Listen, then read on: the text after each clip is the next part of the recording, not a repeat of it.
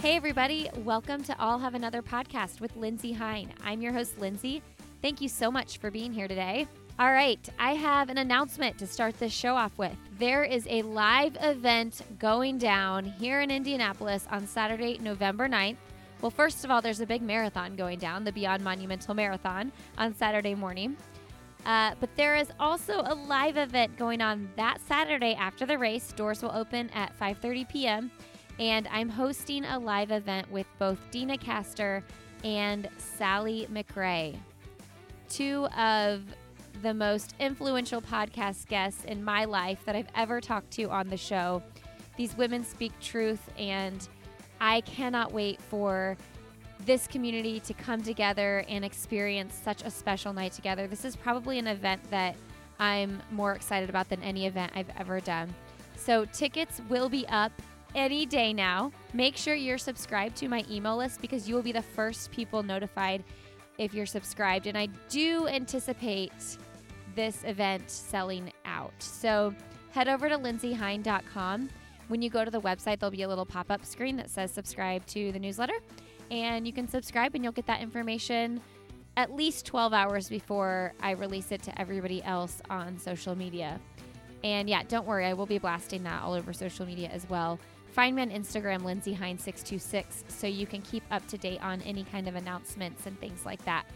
So yeah, I've been wanting to announce that for a while, and I was just firming a few things up. So I hope that if you're coming to town for the half or the full or the 5K for a Monumental, that you can join us for the event. And if you're not planning to come for the race, just come for the event. It's going to be a really special night. Again, tickets will be up very soon, probably in the next 3 days. Hey, today you're listening to episode 195, and I'm talking with Jared Ward. Jared just announced that he is running the New York City Marathon this fall, which is super exciting. He is a 2016 Olympian. He placed 6th in the marathon in the Olympics in 2016. He is the father to 4. He and his wife, Erica, have 4 children. You know, I loved that. I loved talking to him about that. And we get to hear about Jared's career and his path to the marathon, which was pretty quick, and what his goals are for New York this fall, as well as making the Olympic team next year. I want to let you know, if you enjoy this conversation with Jared, you can catch more conversations with him over on Matt Chittum's podcast, Road to the Olympic Trials. He's going to be doing some interviews with Matt. He already did his first one. He's doing interviews with him over there as he leads up to the Olympic trials.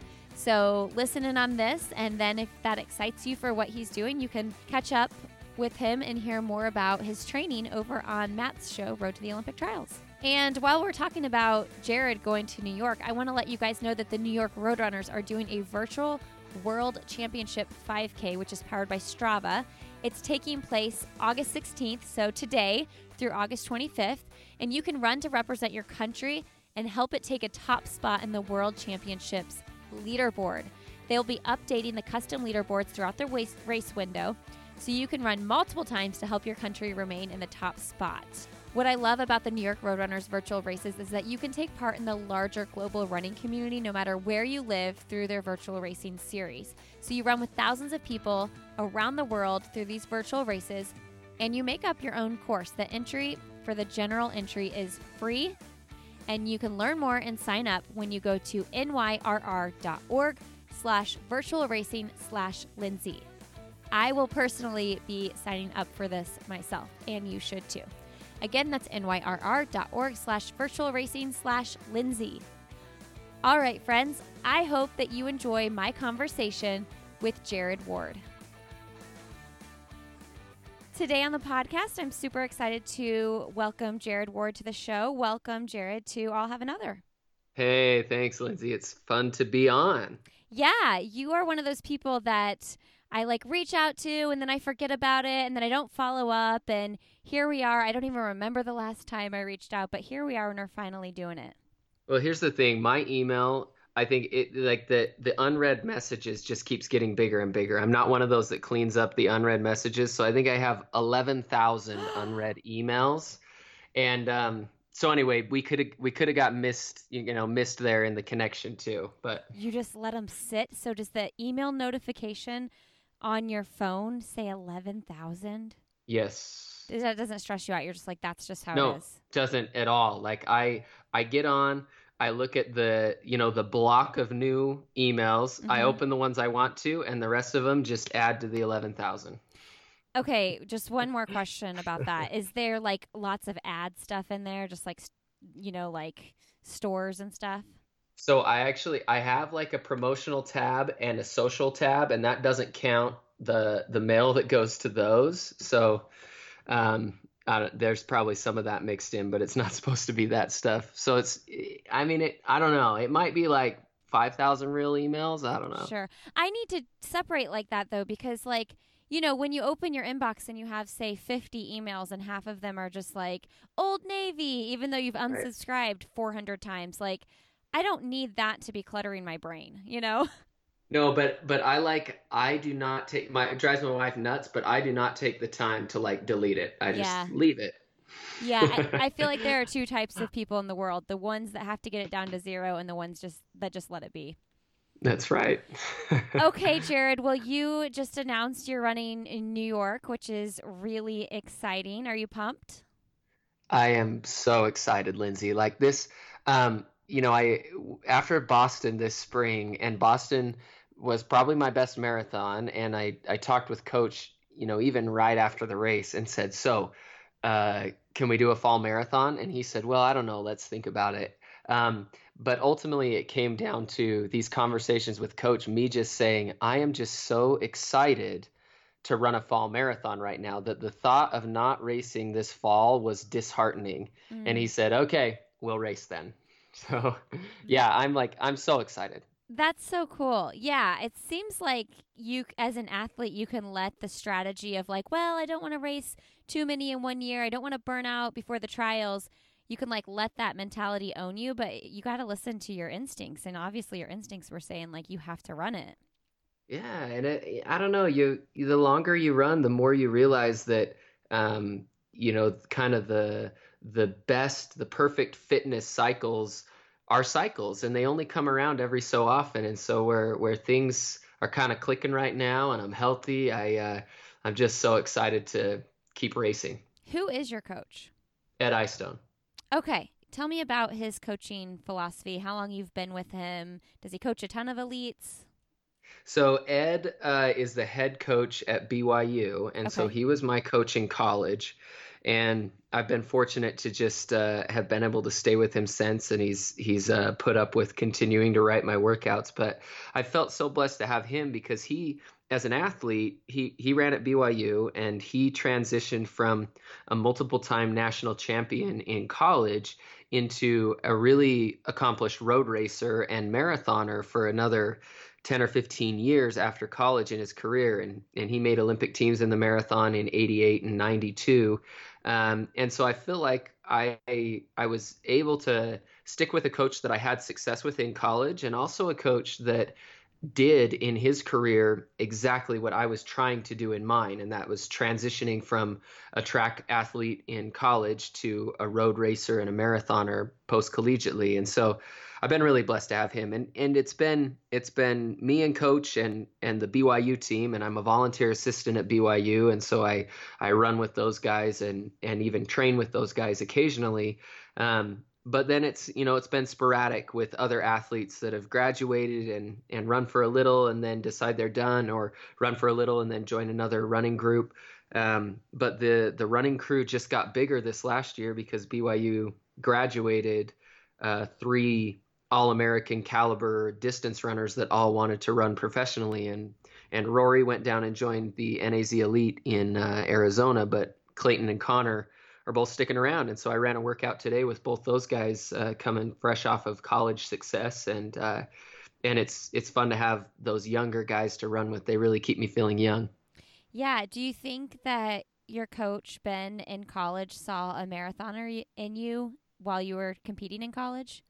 Yeah, yeah. He did say that early on, and I don't know if it was some things in kind of my mechanics. He said he felt like I had a very efficient stride, um, and some things like that. But also, it just seemed like the workouts that I would do the best in were the long tempo like workouts, and so I was really, I think, probably naturally selected for the marathon. But coach did act like he had seen some of that, and in fact, I had a situation in college where I had remaining track eligibility, but had run out of cross country eligibility, and coach had me run a marathon, the Chicago Marathon in 2013 when I was still in college. And then I came back and finished the track season.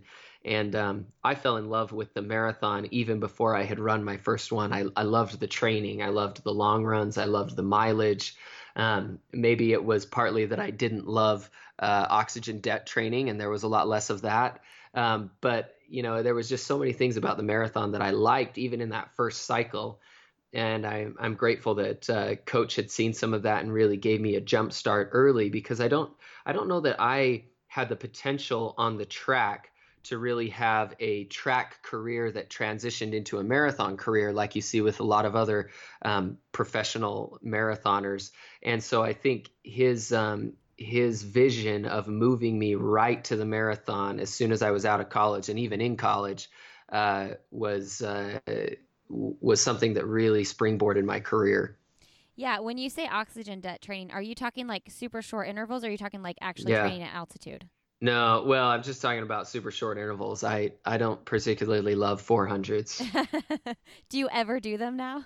Yeah, occasionally, but not often. And coach will still have me do 800 repeats and mile repeats certainly, and stuff where I get into oxygen debt and stuff where I work out on the track, but a lot less of that lactate max kind of work. Yeah. So do you ever think about, not doing track days as a professional? Do you follow track as a sport and wonder what it would have been like to do that? Because you do see most marathoners kind of spend a stint of time in that before jumping into the marathon. Yeah, I certainly wonder about that. And in fact, I ran a track race this last summer in Vancouver. It was the Canadian 10,000 meter national championships, but they let other runners from other nationalities into the field, and there were me and a few other Americans up there, and it was a lot of fun. I had a short track training season after the Boston Marathon with some of these BYU guys that were running really, really well on the track. And got a little bit of that speed back. And I didn't have a great race in Vancouver. I ran just under 29 minutes. But it was fun to be back on the track, and it was probably my first track race in 4 or 5 years. But I think about it. I think about my track personal bests, and I think, yeah, I could have run some faster times there, and I don't know, I'm not ready to say that that a new track 10K personal best is behind me, but I certainly shifted the focus earlier, and I'm grateful I did. I think the exposure to the marathon has been good, and I'm glad I got some of that exposure at a younger age, because I think that's where I belong. When you did that marathon in 2013 Chicago, what did you run it in? 216. Okay, so that was your debut marathon. Yeah. Okay. Tell everybody growing up when you fell in love with running and knew that you were going to pursue that in college and then beyond. You know, looking back is always a little different than than when you're looking forward years ago. And so if I would love to go back into my 10-year-old mind and just live a day in that mind and see what I thought and what I knew and what I loved. But as I look back, I definitely see that I liked running at a very young age, and I didn't start running. I ran my first track race as a ninth grader in junior high, and I hadn't run track earlier than that. And I did run cross country with the high school team in ninth grade, but I was really a soccer player before that, and hadn't focused on the running. But I always loved in PE, even in elementary school, when the day rolled around to run the mile. And I still remember as like a fifth and a sixth grader in elementary school, asking my PE teacher on a weekly basis, when are we going to run the mile?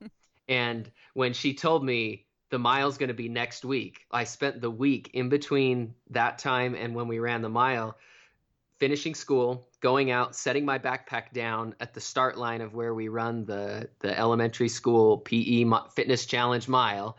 And I would run a mile, and then I'd pick up my backpack and walk home. And I would do that every day up until we ran the race in PE. And so I looking back, I recognized that I did love it, but I didn't fully commit to being a runner, and giving up some of the other things I was interested in, like the soccer, and I was a trumpet player, and I was in the marching band, and a few things like that, until I was a junior in high school, and that it was then that I really thought, okay, I'm going to do this, and I'm going to be the best I can.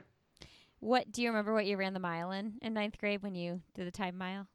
Yeah, so back in elementary school in third grade, I ran 7:20, Okay. and I was so excited I'd run 7:20 that when I rolled around in fourth grade year, I ran 7:20 again, and I thought, oh man, I thought I could go faster. And then fifth grade, I ran 7:20 again, and so it was that year after fifth grade before sixth grade mile time trial. So as a sixth grader, that I started practicing, because I was so bent on running faster than 7:20 that sixth grade year. You finally got a 6 as your first number. Yes, yes, and then I did. I ran just below 7 minutes as a sixth grader, and then, and then I think as I grew, the times kind of came. Yeah. Okay. So you have 4 kids yourself. What are their ages?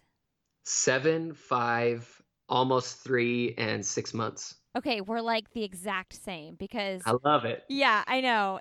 Isn't life fun? Yeah. Oh my gosh, it's fun, crazy, chaotic. Mine are 7, 4.5, 2.5, and 1. So we're like exactly the same timeline. Is your oldest a girl or a boy? A boy. Okay, mine too. Well, mine are all boys, but you have some girls sprinkled in, right? Yes, my oldest is a boy, and then 3 girls. Oh, okay, 3 girls. Does your oldest son, does he run? So he does a little, and Yeah. he likes the idea of it. He still tells me when he grows up, he's going to play hockey to make his money. Okay. And other things like that. I think it's my 5-year-old daughter that really likes running. We had a mile this summer in our hometown, and so every time I finished a run while she was getting ready for this, she wanted to run around the block with me and time it, and she kept it. She has this journal. She would go back to her journal, and she'd write in her invisible pen the time that she ran that day, and so that was kind of fun to see. And who knows, I'm excited for my kids to choose the things that they love and see what happens, but maybe we got a runner in there somewhere. Oh my gosh, your daughter and her journal. That is too cute. I'm a little partial, but she is pretty cute. Yeah, that's like the sweetest thing I've ever heard. Tell me about, people love to ask me this question. I think anytime someone hears you have like that many kids, they're like, how do you balance everything? Work, running, managing a family. And it's not really the norm these days to have 4+ kids, really. So maybe it is in the Mormon culture, and we can talk about that too. Sure. But tell me, what do you focus on to make sure everything's kind of balanced in your life with the running and the family and the working? Well, and I think that, you bring in Mormon culture, and I'm going to say, in a religious perspective in general, but certainly in my faith, family's important, and family's important to everybody. But when I go to church every week and am reminded the emphasis of family, and I hear people in their 60s and 70s and 80s talking about their family and realizing how important their family is to them and how much that aspect of their lives has survived the test of time in terms of something that's important. It reminds me that the investment that I put into my family now is not going to be something that I think I'll regret in the future. And so it does, it takes, and you mentioned it, it takes a balance, and it takes prioritizing, and it takes deciding what you really, really want. And it certainly means I watch a lot less Netflix than some of the other athletes I'm racing against. But I think I try to look at big picture and think, okay, what's going to matter the most to me when I'm reflecting back on these years in years to come, and what are the things I can do right now that are going to make me the type of person that I want to be in 5 or 10 or 30 years down the road. And it really it seems like it always comes back to emphasis on family, and it comes back to setting my children up for success, and being excited for the journey of watching them navigate their way through life. And I really want to set them up with all the skills they need to do that. And part of that is me getting out and being the best that I can be at the things that I do. And so it becomes a motivator in my running when I'm on the start line, thinking, okay, it's time for me to give my kids the opportunity to see their dad go do something hard. And they know it's hard, and they see me cross the finish line, and I think they kind of grasp that. And sometimes it comes at the expense of me having Teenage Mutant Ninja Turtles songs stuck in my head, or songs from Trolls. I don't know. Do you ever find that you get on a run and the song that's stuck in your head is obviously different from the song that's stuck in everybody else's head that you're running with? Baby Shark.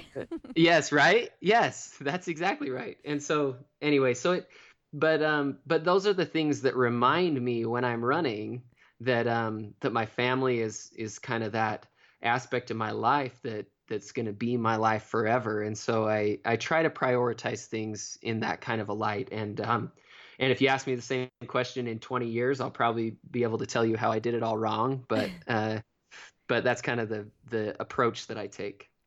Do you believe that you can find balance? Yeah, absolutely. I mean, someone told me the other day, it was my sister, who's she's a psychiatrist, and or family practice psychologist, and she said, I like the term juggling better than balancing. She said nobody balances it perfectly. We're all juggling, and we're all going to drop balls, but you just try to make sure you don't drop the same ball over and over again. That's good. Yeah. And it kind of works for me. Yeah. So, okay, you don't run on Sundays. And did that start as because on Sundays you rest and you go to church and you do the family thing, and that's kind of part of what you do with your faith? But have you seen the benefits of that long term? Like, even if you weren't a Mormon, even if you weren't doing that because of that reason, do you see like, oh, this would be a good thing regardless? Yes, absolutely. When I look at a training block, I don't see, we're 12 weeks from the New York City Marathon. I don't see 12 weeks until the marathon. I see this week getting through my long run on Saturday and then taking a break. And I think mentally that's worked for me, and physically as well, having this time when I say, okay, I get through Saturday, and then my body gets to rest. And I think that means I can push it a little bit harder on my Tuesday and Thursday workouts, and maybe dig down a little bit on my Saturday workout, because I'm going to give myself that time to recover. And so I do think that there's that there's some benefit to that. And in my I don't know, faith-based mindset, tells me that that's because that's how it was designed. This is how things have been set up for us, and this is it works because it's supposed to work. But I do think it has made a difference, and it's awesome to have that day when I wake up with my kids in the morning, and I get to say, yeah, Dad doesn't have to run today. What do you want to do? And that's fun. Yeah, there's no other priority. That is so cool. Right. Speaking of that, do you feel, so you mentioned like your people you compete against might be watching more Netflix or whatever. I find it so fascinating too, because as an elite runner, you really like have to capitalize on as much rest as possible. But as a mother of 4 kids, I know that like when I'm not doing the things I need to do for my work, and if I want to work out or whatever, like if my kids are awake, I'm on my feet. Like I'm not resting. And same with my husband on the weekends when he's home. That's just you're on your feet. Kids are busy. So do you find that you get less rest than the average elite marathoner? I mean, you're not the only one that has a ton of kids, but you're right in the thick of it with them being real little. Yeah, I think that's probably true, but I have to give credit to my wife who really, I think, makes living the dream of being a professional athlete and having the wonderful family that I do possible. Mm. And it's her sacrifice with the kids and my time and kind of facilitating these opportunities for me. And we work in cycles. Okay. When I'm training for a marathon and I really get down into it, then she works even harder to give me more opportunities to rest. And I think we have young kids and it's active and we're in the thick of it, as you say, but it also means that one or two kids are going to be taking a nap every day. Yep. And so, when my wife puts down a kid and, I come home from a run, she says, "Hey, Julie is asleep. Now's your chance." And, and so I can choose to take advantage of that or stay up. And I think I've also been blessed. I don't know that I require quite as much sleep as some of the other athletes that I talk to. I just have a body that doesn't need as much sleep, and that's been a blessing.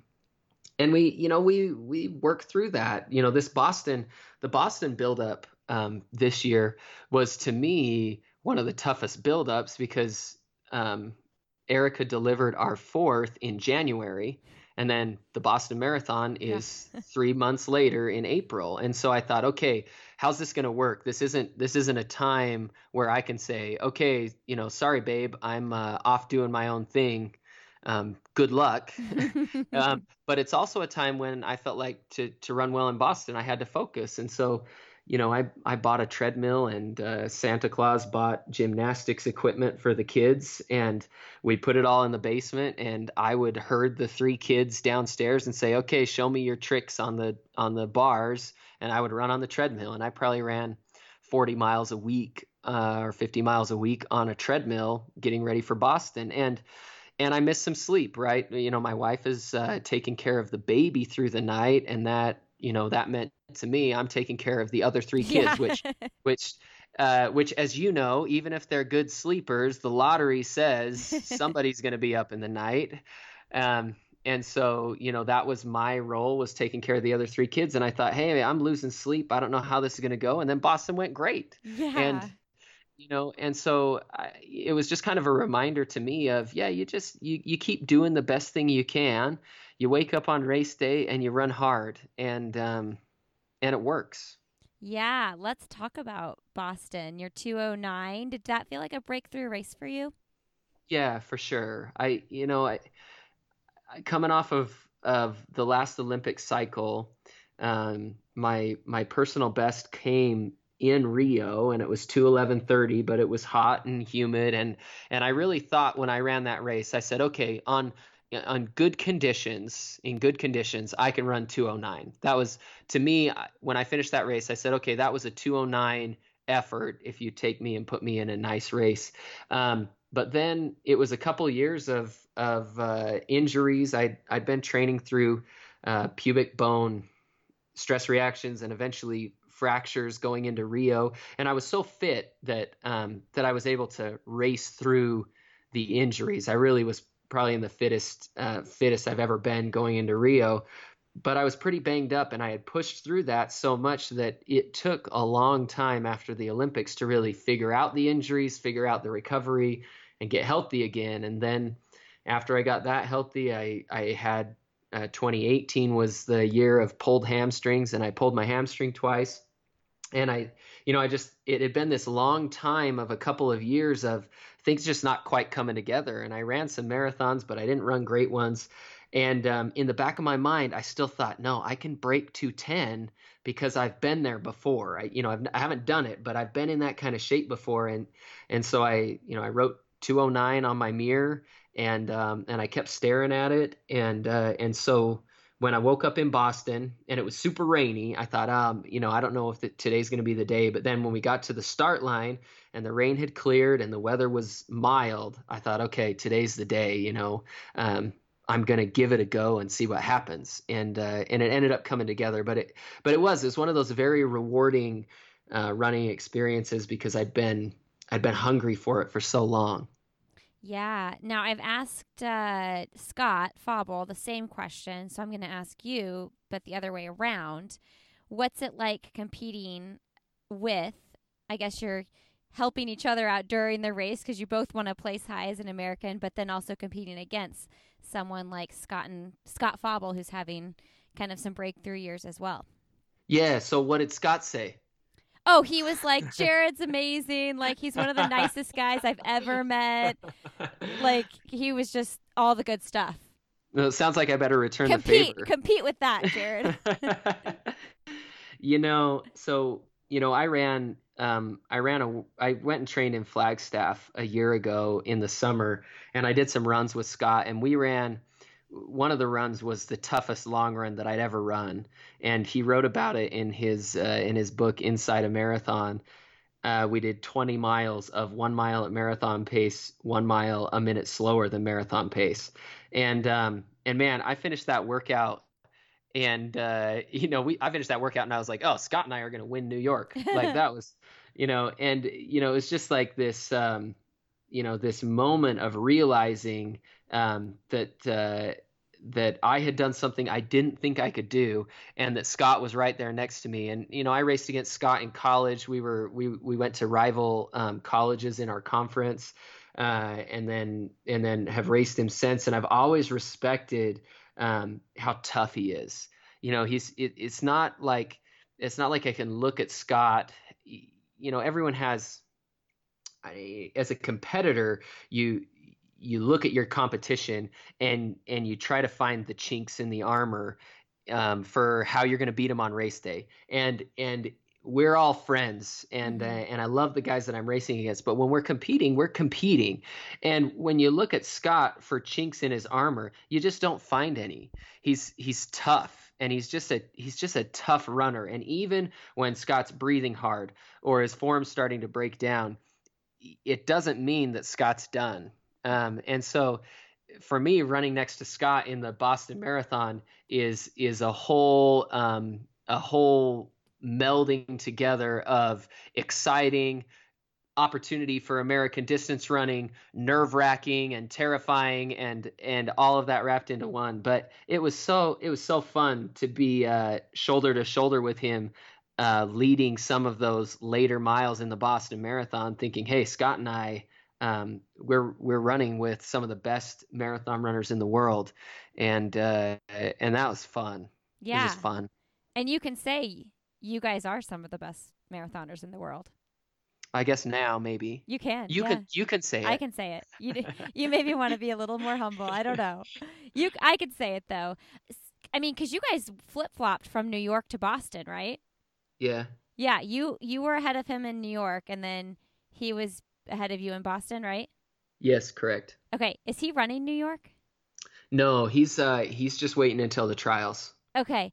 What do you think about that? Tell me about that strategy with people that are waiting and people that are running. I mean, I get why you're doing it. We heard that, but what do you think about people who are waiting? Well, it's a fine strategy, right? And I think, when Coach and I were talking initially, Coach said, hey, last Olympic cycle, we didn't have you run a fall marathon, and so maybe we do the same thing.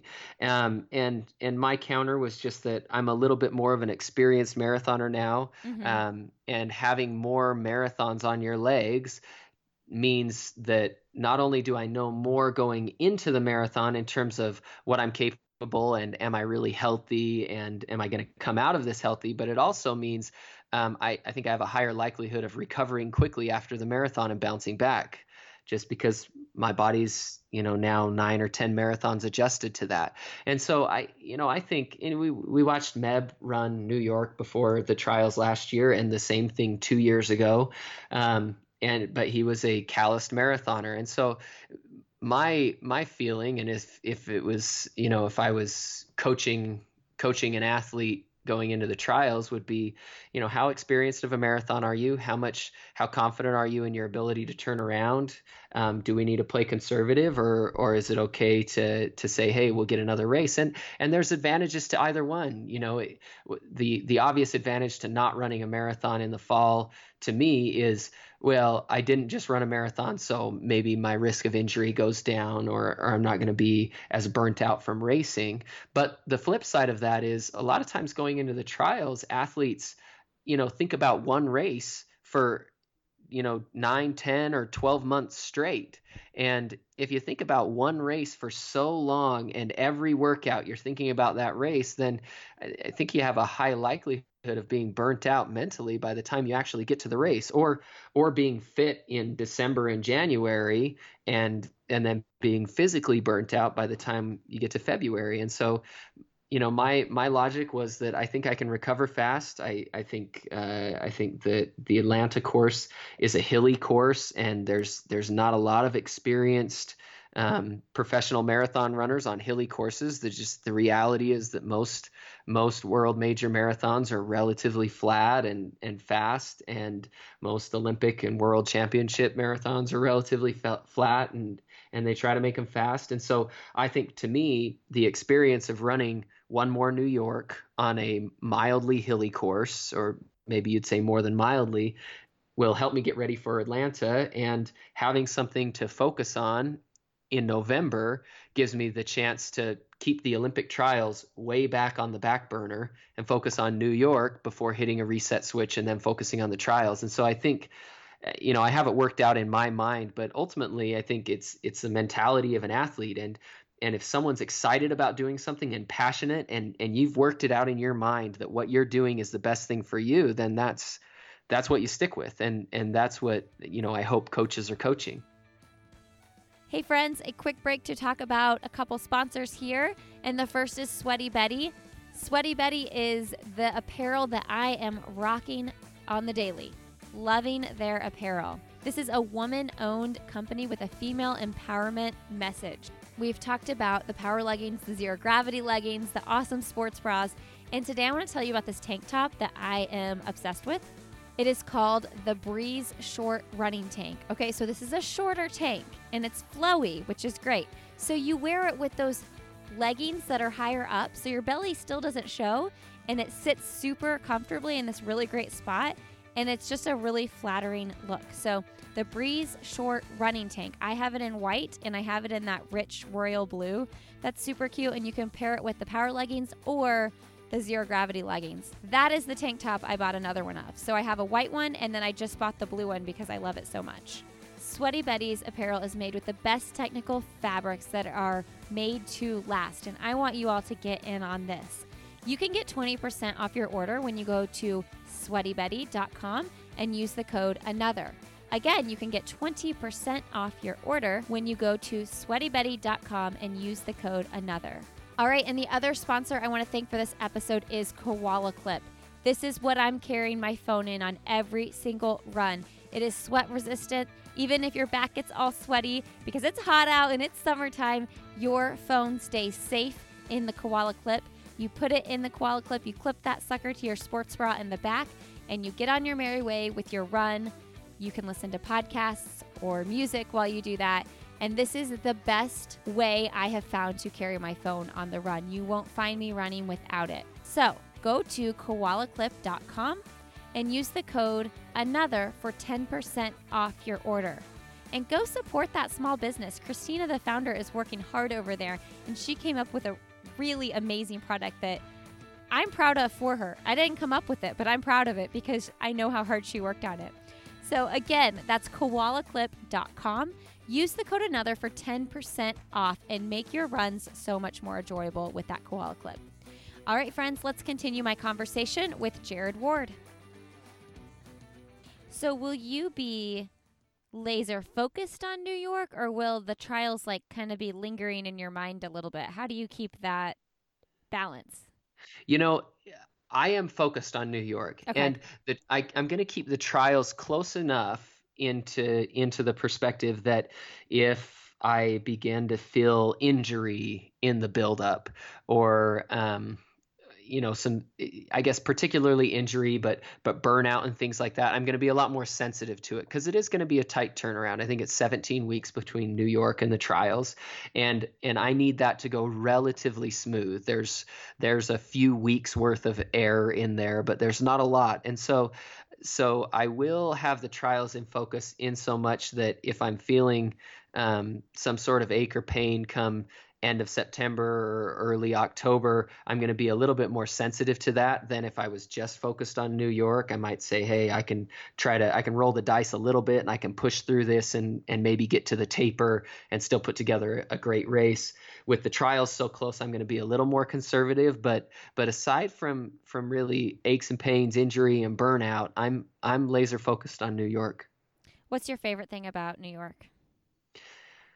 Oh man, the energy. I remember being, so last year was my second time running it, and I was ready for the energy coming off the Queensboro Bridge onto First Avenue at about 15, 16 miles, and ready for that to carry me. And I thought, if I can get to First Avenue feeling even marginal, then that energy is really going to carry me for a few miles, and then I can dig down the last few. But I remember feeling the crowds in as early as Brooklyn, 3 miles in, and I love that. I just love that feeling. New York is this cultural melting pot of the world, and so New York has this feel more than any other race, like the Olympics, where people are coming together, whether it's in the race or whether it's spectators running the race, with so many different cultures and ethnicities and backgrounds, and it's just a fun place for an event like a marathon to take place, and I think that's what I most look forward to. The goal that I currently have is the one of the highest goals on my list is to finish top 3 at a major marathon, and so when I think of New York, I think of this opportunity to go race in this amazing city, and take part in this amazing race. But also, I have now another opportunity to claw for a spot on the podium, and that's pretty exciting to me too. Are you finding confidence from your finishes in New York and Boston last year in that 2:09 to think this is the chance to podium? Is it the field that's out there? Where are your thoughts coming from with the top 3 this time? Yeah, for sure. I think, Desi, there was a quote from Desi talking about another chance to race Mary Keitany at New York, and Mary's, arguably the best marathoner in the world. Yeah. And Desi just said, well, what you do is you run the best race you can, and you be ready to take advantage of an opportunity if it comes your way. But if Mary goes out and runs, what she has run before, then you just, there's maybe nothing you can do. And that's kind of the approach that I take. Now, when I look at the field, I definitely think that there's a possibility this year. I think there's some quality runners. There's 3 guys that are some of the best marathoners in the world. And then there's another 3 or 4 guys that I think, hey, these are, 3 or 4 guys that are, that I would view myself, within their caliber in terms of achievements and potential and things like that. And so it definitely means I have to run a great race relative to the guys that are kind of on my level. And I probably need one of the 3 guys up front to have an off day. Yeah. But if they do, I want to be in position to take advantage of that. Yeah. And so that's what I think about. And so I definitely look at the field, but I also look at, where I'm at and where I've been. And I think, okay, last year at New York, I went into it with really low expectations. I'd had a pulled hamstring through September. I was ready to drop out of the race, and David Monti just encouraged me to come. And he said, hey, Jared, if you only make it halfway, that's okay. Just come and run.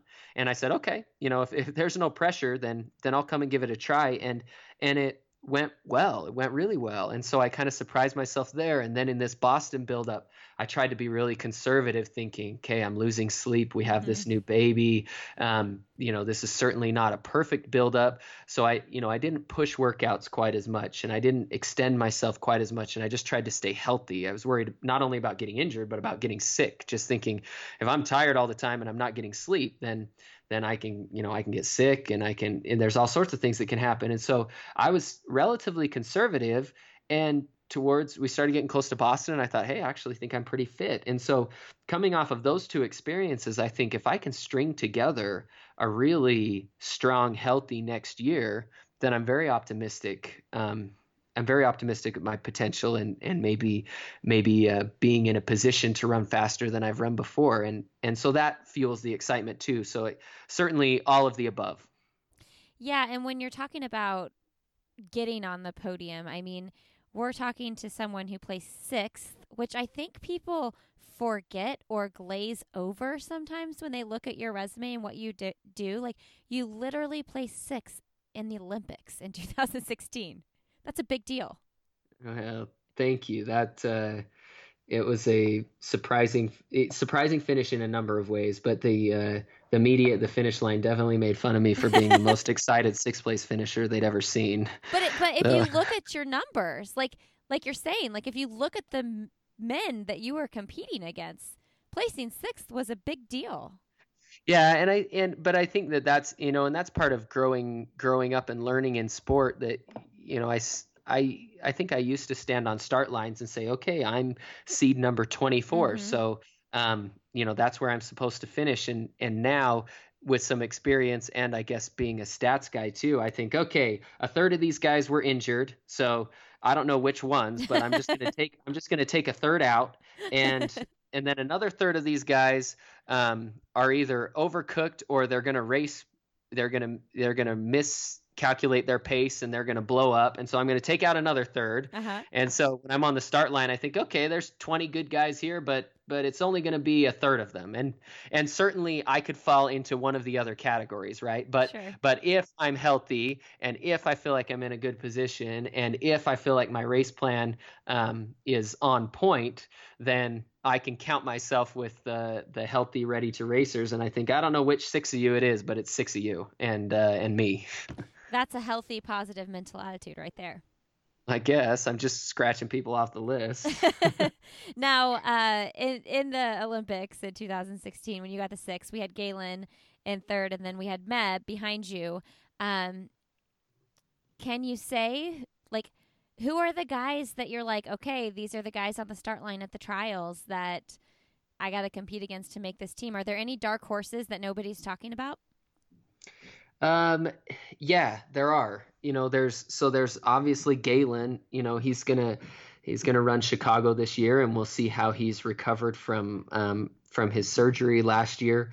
But everybody counts Galen in, and I certainly do as well. I mean, he's coached by a former world record holder, and one of the most successful U.S. coaches, and he's had a lot of success, and he's talented, and he's tough. He's so tough.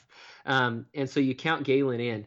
And then, Scott and I with breakthrough races in Boston, certainly there. And then there's a handful of guys that we're looking at. The Shadrach Biwott has been on the podium in major marathons and close since the last Olympic cycle, and he's running the World Championships this year. And then there's a whole slew of guys that I feel like there's the Tyler Pinnells and the Matt Yanos and Luke Piskedger's retired now, but some of these guys that finished well at the trials last round that are still running now and kind of have a little bit more experience than they did the round before. And then there's new guys. There's the Chris Derricks that have transitioned off the track and moved up to the marathon. What Scott Fauble was before this breakthrough, and that are right there. And there's other guys that are going to debut. There's Heron Legat and maybe some of these other guys with the American Distance Project that train in Colorado Springs. And I know as soon as this podcast is over, I'm going to think, I forgot. I know. But there's just so many. I didn't prep you for it. Guys, right? Mm-hmm. Yeah, I got to throw my training partners that I'm running with. These guys and former BYU guys like Nico that have run 2:13. There's so many guys. The trials? Yeah. Okay. And just so many. I don't know. there's so much that can happen at the Olympic trials. You're going to have guys that are debuting the marathon there that we just don't know, and on a course like Atlanta where it's hilly, who knows? So it's going to be a fun race. Do you like the hills? I like the downhills, and so Same. so, so if it's a start and finish in the same spot and there's uphills, there's got to be down, right, Lindsay? Is that why you like, do you think you excelled on Boston for that reason? Because there's more down than up? Yeah, I do. And so that's a good thing you're doing New York then, because that's not so much of a net downhill. No, yeah, it's going to give me a little chance to work on my uphill and still kind of keep in check the strength of running that downhill. Will Atlanta be the hilliest course you've ever done? I think so. And then how do you feel, and maybe explain this to the listeners, about what's changed in the rules of making the Olympic team? Because they gave everybody that time that you had to do, 2:11:30 for the men? Was that what it was? Correct. And now, are they just taking the top three regardless? What's happening? Everything keeps changing. It does. Yeah. It might be different next week, Lindsay. Who knows? Yeah, it has been a year, kind of a whirlwind of this new system that the IAA, the International Governing Body of Track and Field, is implementing, really at the request of the International Olympic Committee, trying to keep the heat sizes for all of the track and field and marathon races where they want it. And so it's kind of this game as they figure out this new system of how everything's going to work within the system. And so, yeah, at first glance, I think a lot of the athletes were saying, okay, we need to go out and get this standard. They took a standard that was 219 last Olympic cycle that 150 or 200 Americans had hit. And so the US just said, okay, if you've hit the Olympic standard, you can run in the Olympic trial. And so everyone is eligible for selection into the Olympics that's in the Olympic trial race. And so the US says, yep, top three, you get to go. And so there's kind of two criteria that you have to hit. You have to hit the Olympic standard, which is the Olympics saying, yes, you got the green check mark, you're quality enough to compete in the Olympics. And then you have to have your country decide to send you, or your delegation within your country to send you as one of those green check marks. And so this year, the Olympics said, okay, we're taking the standard from 219 down to 211:30. Well, when they said that, there was nobody that had the standard. I mean, they tightened up the window. And so when they announced it, we were only 2 months into the window to have hit that standard, but no guys had run that. And then Scott and I got the qualifier mark at Boston. There's a few other provisions for qualifying, top finishes at major races and other things, but so not just the time, but Scott and I checked off our qualifiers at Boston, and then we were the only two with the green check mark from the Olympics. And so then it comes to the trials. Well, how are we going to use the trials to select a team, and how many more guys with green check marks are we going to have at the end of the fall? And there's also a ranking system that the Olympics uses at the end, at the end of the qualifying window to give a few other people green check marks. And so are we going to say, okay, we're going to use the Olympic trial and we're going to wait and see if a top three finisher later has the green check mark, or if they've already got it? Or are we just going to say it's only the green check marks by the time we hit the Olympic trial? Or, and so there's just this whole debate on how we were going to select a team. And I think athletes were scrambling, not knowing exactly how the US was going to decide how to select the team. And really with ever changing international rules. So everyone thought, okay, we need to get the standard. And I think there was kind of a scrambling of how can we get the standard? And I expected 2 or 3 or 4 more other guys to have the standard this fall. But then the international governing body decide to kind of give the US a pass and say, you know what, one of these other provisions that we'll give you for the Olympic standard is if you finish top 5 at the qualifier race. And so that made it so that the US could simultaneously, someone could earn the standard for the Olympics by finishing in the top 3 at the Olympic trials, and the US would give them the go ahead. And so it kind of took this complicated system and made it all of a sudden really simple again. You just got to finish top 3 at the trials. Yeah, it takes the pressure off too because that course is so hilly. I just can't imagine going into it thinking I need to get top 3, but I also need to run a really big PR and break that to 11:30 because Right, who knows yeah. what you guys are going to run in Atlanta. For sure, and certainly for guys that thought they were capable of getting that standard and hadn't got it already, then they were out to do two things at the trials, and so it kind of made for an interesting story in terms of are there going to be two packs of runners going out, one at the standard, which on that course is a certain risky at the least, and maybe a death march at the Yeah. at the most, and so is there going to be two packs, and are the top runners that already have the standard anyway? So yeah, there were a lot of hypotheticals before. Now it's just back to, hey, we just got to go and compete at the trials. And on one hand, it seemed like maybe for guys like me and Scott that had already achieved the Olympic standard, we may have had an easier path to the Olympics, given some method of the old system. But really, I think it's probably better for the sport, and certainly easier for fans to watch the Olympic trial, and it kind of preserves that American dream, right? Of if you're at the Olympic trial, you just got to finish in the top 3, and then you're in. It makes it more exciting to watch as a fan, honestly. Yeah, for sure. Why do you think the Olympics wanted that standard so low? Like, took that much time? Why do they want less people running the marathon at the Olympics? See, I think that's a fantastic question. They've been limiting numbers of athletes as they've added new events and tried to keep caps at certain numbers overall, per my understanding. But yeah, the marathon's one of those where I think, why do you have standards at all? Like we should let every country in the world send 3 athletes to the marathon. Yeah. It's, are we running out of road? Or Right. I mean, like we run marathons with 50,000 people in it at New York. I think a field size of 600. I don't know why they decided that they needed a smaller field size, but yeah, I think the marathon is just kind of one of those iconic Olympic events, and I don't know. I don't see the harm of letting any country play in the marathon. Yeah, I agree. And it's cool. It's cooler. I mean, it is a cooler experience to have more countries and people represented.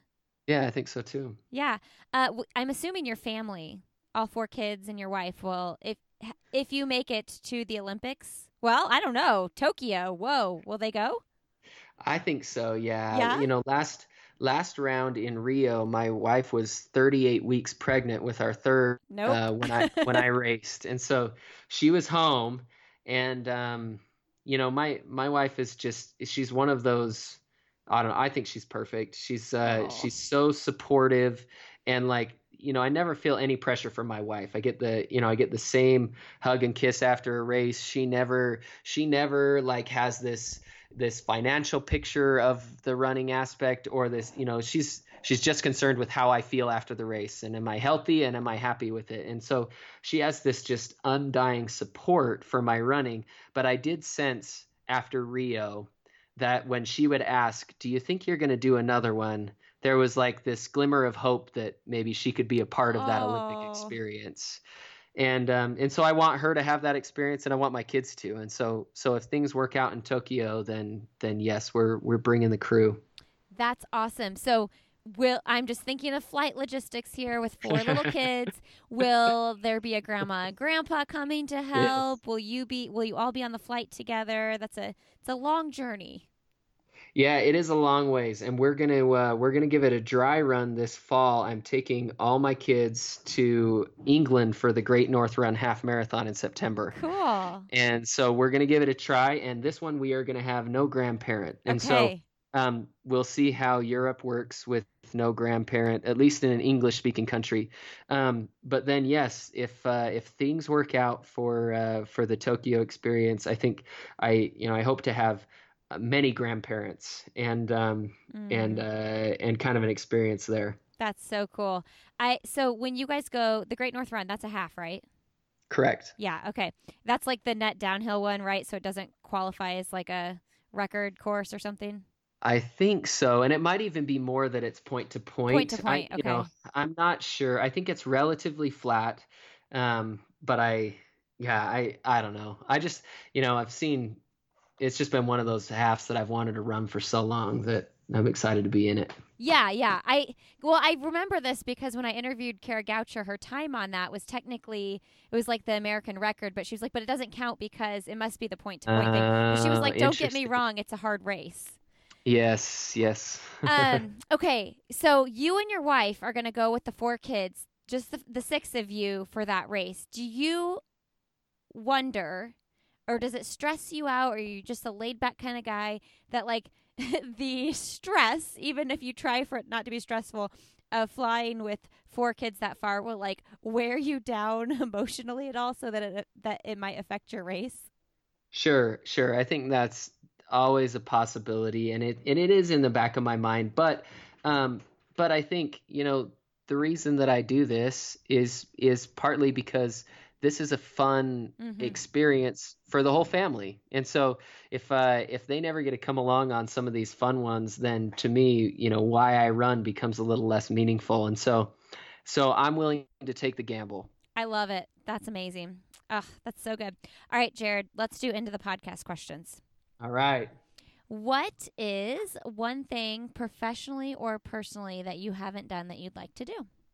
So professionally, certainly, I think about a top three finish at a major marathon. Um, I don't know about personally. There's a lot of things. Have more kids. Yes, right? Did you always want to have a big family?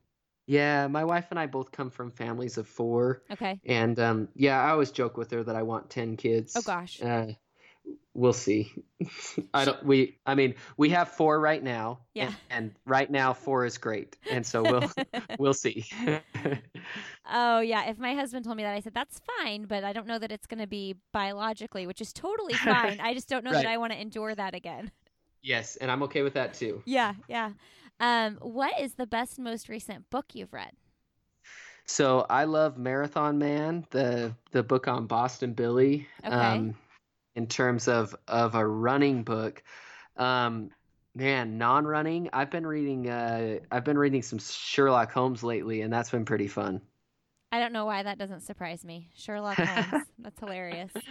All right. Um, speaking of Boston Billy in that book, who do you look up to in the sport? Maybe that's retired or passed on or still kicking butt. So I was on a run today, this morning, warming up, and we were talking about the Great North Run a few years ago, where Mo Farah raced Geber Selassie and Bekele. Weird brain fart because I'm a huge Bekele fan.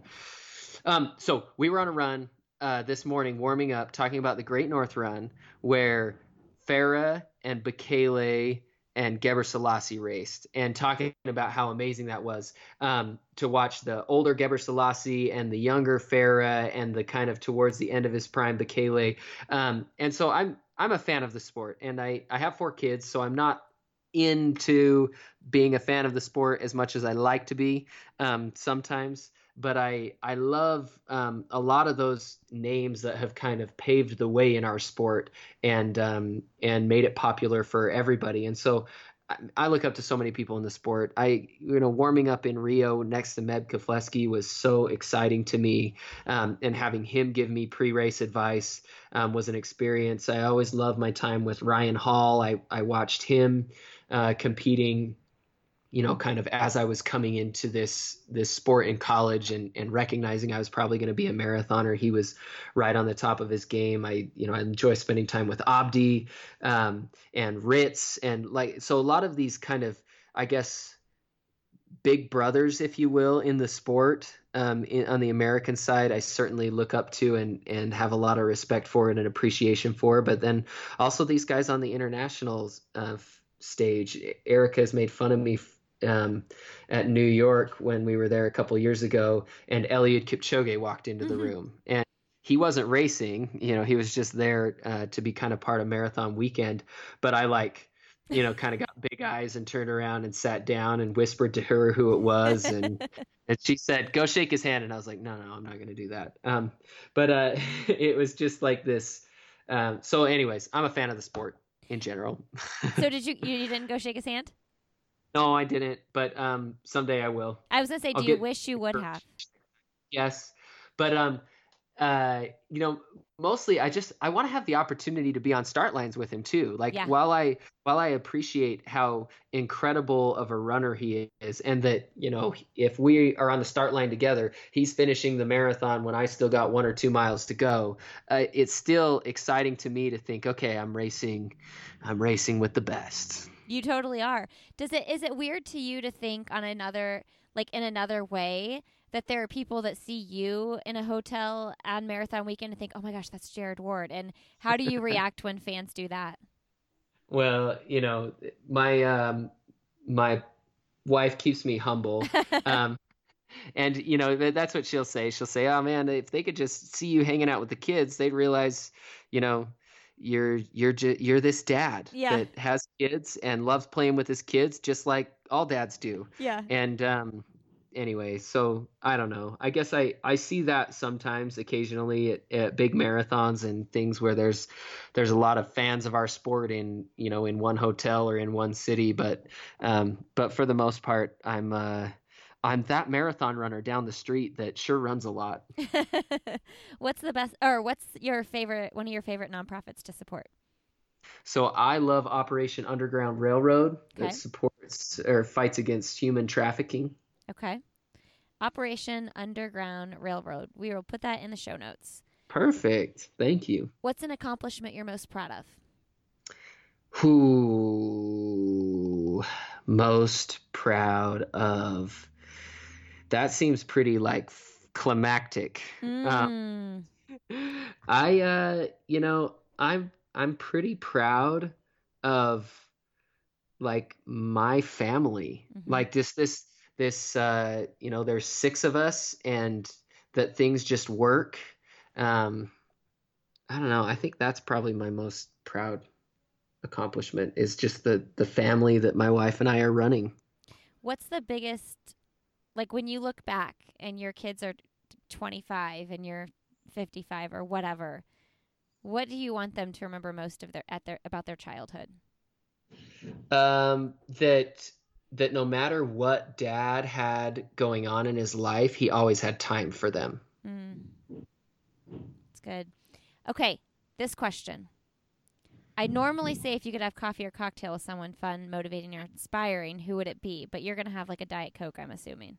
Yes, yeah, caffeine free. Yes. Because is that, and that's not always caffeine free. I feel like I know a lot of Mormons No, who just like no, Diet Dr. Pepper is like their jam. no, that's a me thing. That's just a me thing. Does I your don't wife do drink. the caffeine free too? Yeah, Okay, yeah. okay. So hard Coke. Okay, so Diet caffeine free Coke. Who are you having it with? So I would love to sit down with Roger Federer, I know the name, but I don't. tennis player. Okay, Roger Yeah, Federer. Okay. yeah. What would you ask him? Oh man, I would just be so ready to listen. I don't know. I think you know, I'm a tennis fan. I mean, I'm a fan of a lot of sports, but to me, watching those guys play, you know, long matches, you know, in fact, Federer just lost a long Wimbledon match to Djokovic a few weeks ago, and watching that match was so amazing to me. Like I don't know. I think I'd ask him probably all the same questions that someone sits down and asks me. I'd ask him what he eats and what he trains and how does he balance having 4 kids and being the best tennis player ever in the world. And you know, I don't know. Probably ask him all the same dumb stuff people ask me. Okay, two more questions and I let you get back to your kids. Okay. The most important thing. Um, what is something new you'd like to try? Something new I'd like to try. Uh, Sailboating. Sailboating. Okay, Jared, and the big one. What is one message you'd like to send to the world? I think, you know, maybe it sounds cliche, but just to be your best. I think there's a lot of joy to be found in this world by finding things that maybe we're good at, but mostly that we're just passionate about, and trying to become a little bit better at it. That's good. All right, Jared. Well, get back to your kids and happy training for New York. Right on. Well, thanks, Lindsay. I appreciate you having me on. Okay, have a great rest of your day. Okay, you too. Thanks.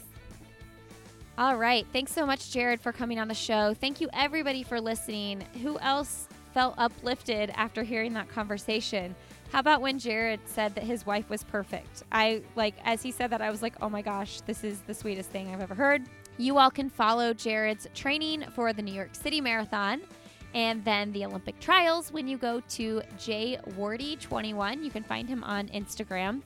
I noticed today, actually, he is taking over the New York City Marathon Instagram. So this is Thursday that I'm recording this. So if you're listening to this on Friday, you can check out the action over on the New York City Marathon Instagram. You can see what Jared's up to. You can find me on Instagram. I'm Lindsay Hein626. You can find me on Twitter at Lindsay Hein, and you can find me on Facebook. I'll have another podcast with Lindsay Hein, where we have a group as well, and you should definitely get in on that group. It is where the good stuff goes down. You can also find additional bonus episodes from myself, my husband Glenn, and loads of returning guests and extended conversation with guests over on my Patreon page, patreon.com/Lindsay Hein, to get access to that. And don't forget, I'm hosting a live event with Dina Castor and Sally McRae, Saturday, November 9th in Indianapolis. Save the date. I cannot wait for this event. It is going to be so special and just special. That's the word I keep coming up with. It's just the word that keeps coming to my brain is how special it's going to be. Hey, it's going to be special. All right. Yeah, so sign up for my email list and make sure that you are first to know about the event, lindsayhein.com, and you'll see a little tab that pops up that says sign up for the newsletter. Make sure you're signed up there. All right, that was too fun. That conversation was so fun with Jared. You guys have a really great rest of your Friday. Have a wonderful weekend, and as always, I'll see you next Friday.